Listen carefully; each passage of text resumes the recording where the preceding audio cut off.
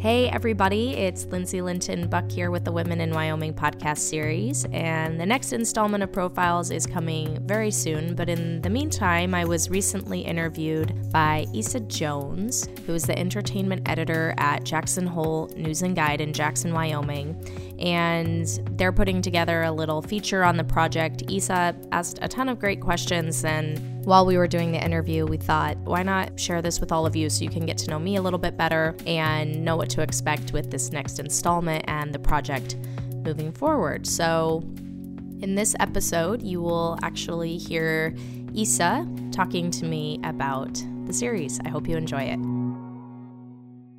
At what point did you know that this was going to be more than just a casual photography, self-serving project? When I had moved back to Wyoming in 2013 from New York, I first had the vision for this series and actually started producing some profiles, but I opened my business at the same time and very quickly realized that this was a more ambitious undertaking to travel and put together these stories than I had anticipated. And also starting my business, I really had to focus 110% on that just to make sure it got off the ground and survived. So when it sort of came back around in 2016, my business was off the ground. I wanted to do this project again, and I knew that it was not going to be a simple thing. I knew it was going to take time and resources and money, and that it wasn't just going to happen overnight. So I knew pretty much, I'd say going into it the second time around that it was an ambitious undertaking. Right. Well, how do you find your subjects? Because obviously you're familiar with Jackson and Powell, but it's a pretty big state that, you know, people try to keep to themselves a little bit. So how do you find who you wanted for chapter 1 and 2? It's a mix of talking to people and just talking to people about the project. When I interview someone, I always ask my subjects who they recommend. I've done a ton of research just on the organizations that do exist for women. I have a nomination process that people can submit nominations for.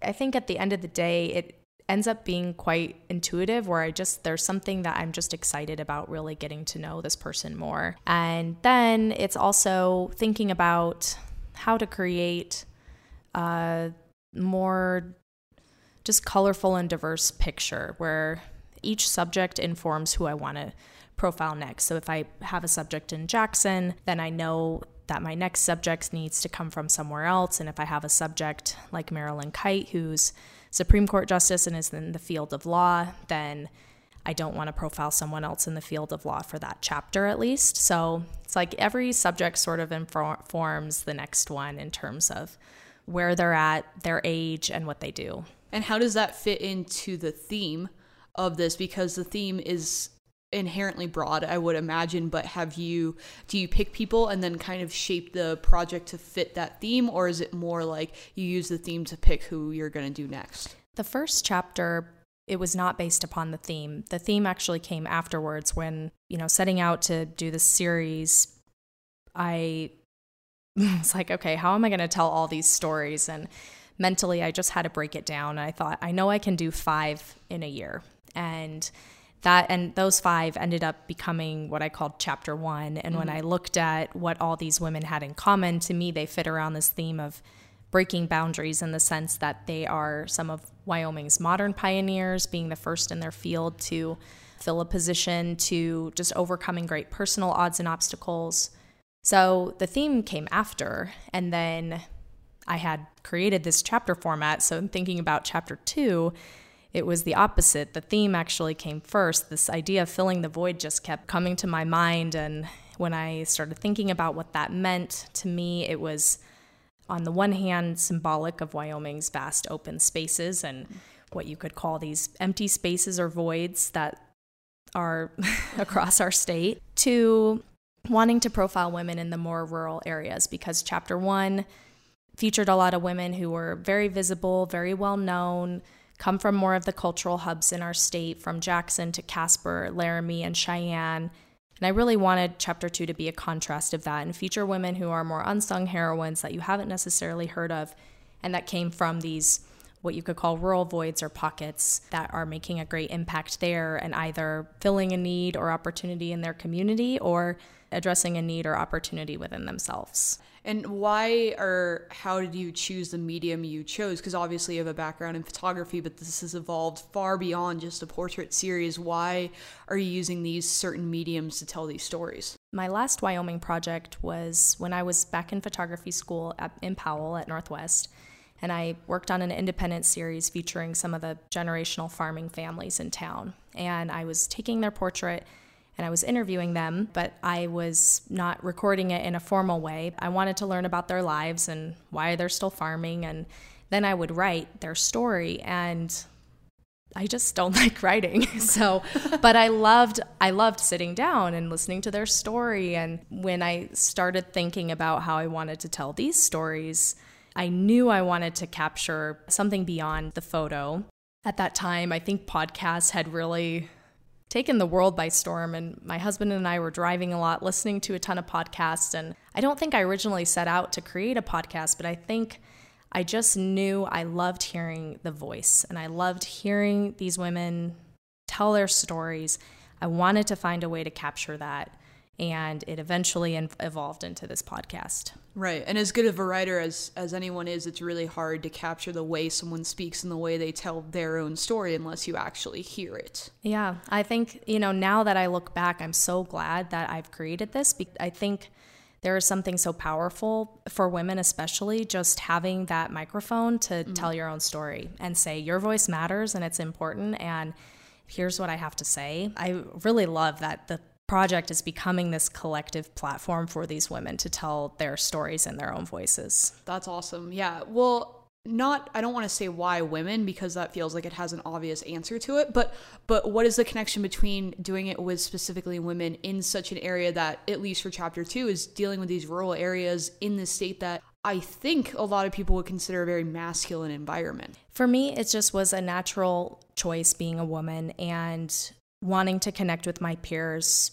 For my process, you have to build trust and a kind of a sense of intimacy when you're capturing someone's portrait, telling their story. So I think just at the very baseline, just the personal nature and time I spend with my subjects, I think it'd be really weird to be doing that with a bunch of men. So I think just by nature of my process, I feel very secure working with my peers. And I think there are different challenges that women face. I've always wanted it all. I want the great marriage. I want the great career. I want a family. And I think it's a little more complicated sometimes for women than men. And I just wanted to know from my peers how they were doing it all and whatever that meant to them.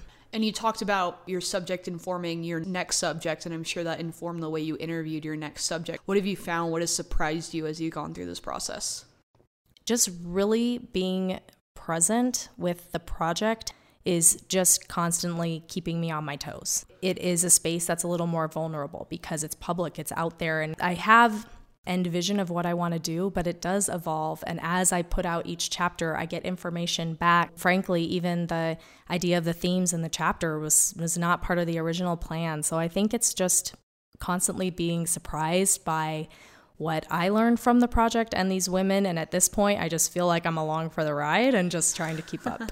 Yeah. And chapter 1 was obviously culturally based, which is pretty cool because I don't think people think of Wyoming as this cultural hub that it really is. It's a lot of people have carved their signature into the state. What did you learn from that? And transitioning to rural people, what did you learn from them that you didn't think you were going to learn? I mean, honestly, I really do think each story has a much more universal message. And while there are all these themes, I think that the women of chapter 2 could also fit into chapter 1, into this idea of breaking boundaries. So I think I'm just really interested in telling these universal truths or these sparks that live within us all, which are listening to what's around you, listening to what you need, saying yes to these opportunities that come about that you're not necessarily even thinking of or are part of your plan, and then taking action. And I think every woman has a different perspective to add towards that general activity, but in a way they're all similar. I mean, they each have their individual story, which is powerful, but they all have, I think, a commonality too. Yeah. What has the portrait aspect of it been like? Because I found I'm a terrible photographer, but when I did have to take photography classes in college, we did have a series on portraits, and I hated it because I felt like people have an expectation of what a portrait should be, and when you go in, no matter how creative you try to be, it just looks like a portrait. How did you work through that with your subjects? I'm still working through it, and that's a great question, because part of my inspiration for doing this project was I had gotten to a place with my commercial work where I've been shooting commercially for 6 or 7 years. And I was just at that point where I was like, if I had no client telling me, or not telling me, but if I didn't have a client's vision to deliver, what do I want to say? And I didn't know because I hadn't worked on a personal series in a really long time. So again, it's going back to this project. I'm just in it, and I'm just committed to trying and finding answers. Some things that have been really fun for the photography side for me for this series, I did want to depart from my commercial work in the sense that my commercial work is quite planned. You know, there's my clients are paying me. So it's like, okay, here's our plan. Right. It's pretty produced. I've usually got a team with me. I'm in my studio where we're on location. There's lighting. For this, I just want it to be super light. So there's still some stylistic components and some editorial components, but it's a little more documentary style for me. And I'm shooting film, which is just completely, I love it because it, with the shoot and you're like, all right, I hope I got something in there.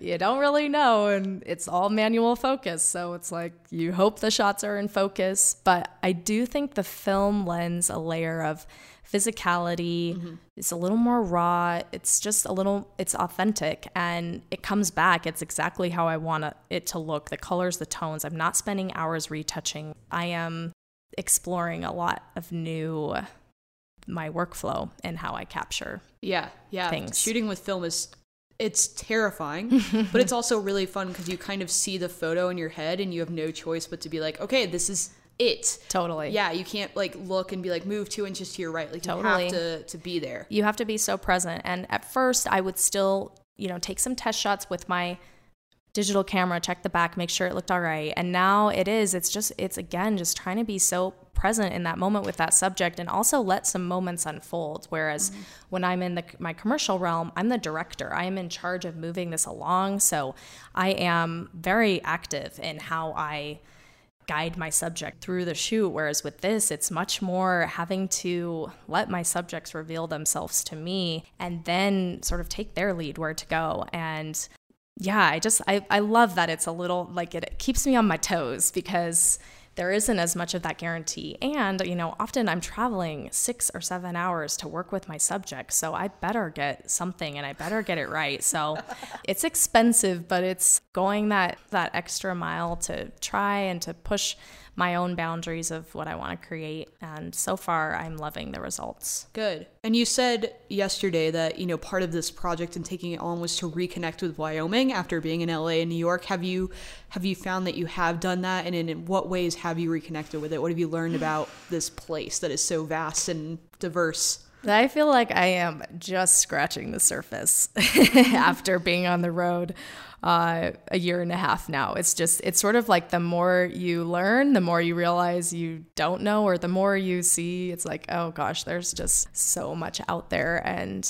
I feel like I've created a lifetime of work for myself because there's just so many stories and there's so many pockets that are in our state. Our state is massive. So honestly, I feel like I am still just at the beginning. Yeah. Who's been your favorite interview thus far? That is such a hard question. I learn something every time, and that's what's exciting too, is that adding the interviews, that was not something I ever did formally. And now that it's officially on record and I've made this podcast, it's again made me have to try to make it more official. So at the end of the day, I learn something from every single episode. Right. What's been the response thus far? I know you had the reception at Talo for chapter 1, and I don't know what's been going on since then. That was crazy.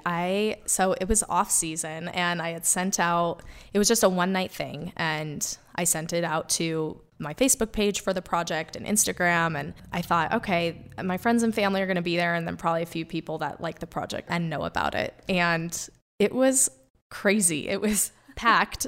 I felt like I was speed dating the entire time. It was just like one person after another person. And I looked around and I was like, I don't know any of these people. Who are you? And it was such a cool moment because you create these things and they are like your heart and your soul. And they just come from this deep place that you can't even understand. And it's like, I would have created this regardless. But putting it out there and just seeing that response, feeling it in person was a very powerful moment just to keep going and realize, wow, there is a need for these stories and I have to keep doing them because people want to see and hear them. So it was a very cool moment. Good. What's next? You have a semi-release date for chapter 2, and then have you thought about chapter 3? Are you so in the weeds? What's the plan? No, so I was definitely in the weeds after chapter 1 just because I could only see, okay, getting these 5 profiles out for chapter 1. I think I told you yesterday, the day I launched chapter 1, I met with a potential donor and she asked me, how's chapter 2 coming along? And I was like, gulp, oh gosh, can I just enjoy this one day of just getting this moment here? After thinking about chapter 2 and this idea of filling the void, it then became clear to me, oh wow, like these chapter formats are, what other themes do I want to examine? So chapter 3 and possibly 4, because I think it's a huge topic, is power. And just what does that even mean? There are so many layers to that theme. So I will be exploring that for sure in chapter 3, potentially chapter 4. And then chapter 5, I have some ideas. But as of now, I was imagining doing 5 chapters. So that's the culmination. And it's not totally clear yet what that last chapter is going to be about. As you've gone into this, are you still thinking that that's going to be the last chapter? Or do you imagine that halfway through chapter 3, you're going to be like, oh, JK, I have a whole other idea. Yeah, that's very possible. And I think it will depend on, I have a museum that is interested in presenting the work. If that happens, then I will have a concrete deadline, which means there will be an end of sorts. I do feel like I'm not going to feel like I'm done even after chapter 5, because the more I get into it, the more I just think there are so many stories to tell. So I don't think it'll be the absolute end, but it may be an ending of sorts. And you're doing this whole project from kind of an insider's point of view. I don't know if that's even possible in the state, but has there been a response from outside Wyoming? Because I feel like this place is very foreign to people and they have very strong conceptions of what it is. Yeah, there are people that follow the page on Instagram and social media that are not in Wyoming, and the next steps are going to be to start reaching out to some editors outside of Wyoming, because I do think Wyoming, it has that nostalgia, you still think of the Old West and the cowboy state, and I do think it has that appeal. Haven't pushed a ton to get it out there on the worldwide channels, but I absolutely want to share Wyoming with the world, and I want to share a different story than they're typically used to hearing. Yeah, absolutely. Have you kind of found those different stories? I mean, I would imagine as you're going through this, you're finding that Wyoming is a completely different world than you even thought if you had to explain it to someone. Oh, yeah, absolutely. I mean, there's one subject in chapter 1 that always comes to mind for me, Nimi McConaughey. She was born in Madras, India, and became the first woman of color to run a TV news station in Casper. And then she ran for office and won, and was the first Indian-born person in the entire U.S. to ever serve in state government. And it's like, she's in Wyoming and she's doing that, and she's lived in Casper the last 40 years. So there's so many incredible stories and surprising stories that absolutely I'm continually surprised by who is in our state. How have you balanced that notion of really this person in Wyoming with a true authenticity of these stories without having to jettison that kind of like, look what we're doing angle that a lot of people take when it comes to this place? That's a good question. I think at the end of the day, I'm interested in this idea of how do you break, chapter 1 was breaking boundaries, but I'm interested in this idea of limits and obstacles. And I think that is from my own personal experience of growing up in Wyoming as a kid, and just for some reason, I always thought that whatever I wanted to do, I couldn't possibly do that in my home state. I would have to leave. And it's been this funny journey for me of I'm never coming back for photography school, and then leaving for New York, and even after coming back after New York, still thinking there's no way I can make it here. setting up my photography studio, and here I am. I never thought I would be this creatively challenged living in Wyoming. So I think ultimately the subjects I'm interested in, while they may have those cool parts of their stories, at the end of the day, I'm interested in how do they break through what are seemingly limitations, either living in Wyoming or for themselves, and just move beyond them and still find or tap into their full expression and voice living here in the rural West today. Yeah, why do you think those limitations exist? Is that just a psychological culture thing, or are they real? I think for me personally, it was a matter of just not seeing what paths were available for a creative person. And that's part of why I want to do this too, seeing is believing. I think it's powerful to see. It makes it real when we can see someone doing something amazing. And I want to create this series as well to just show like, hey, here are a lot of options of what you can do. There are many paths to success. Here are a few of them.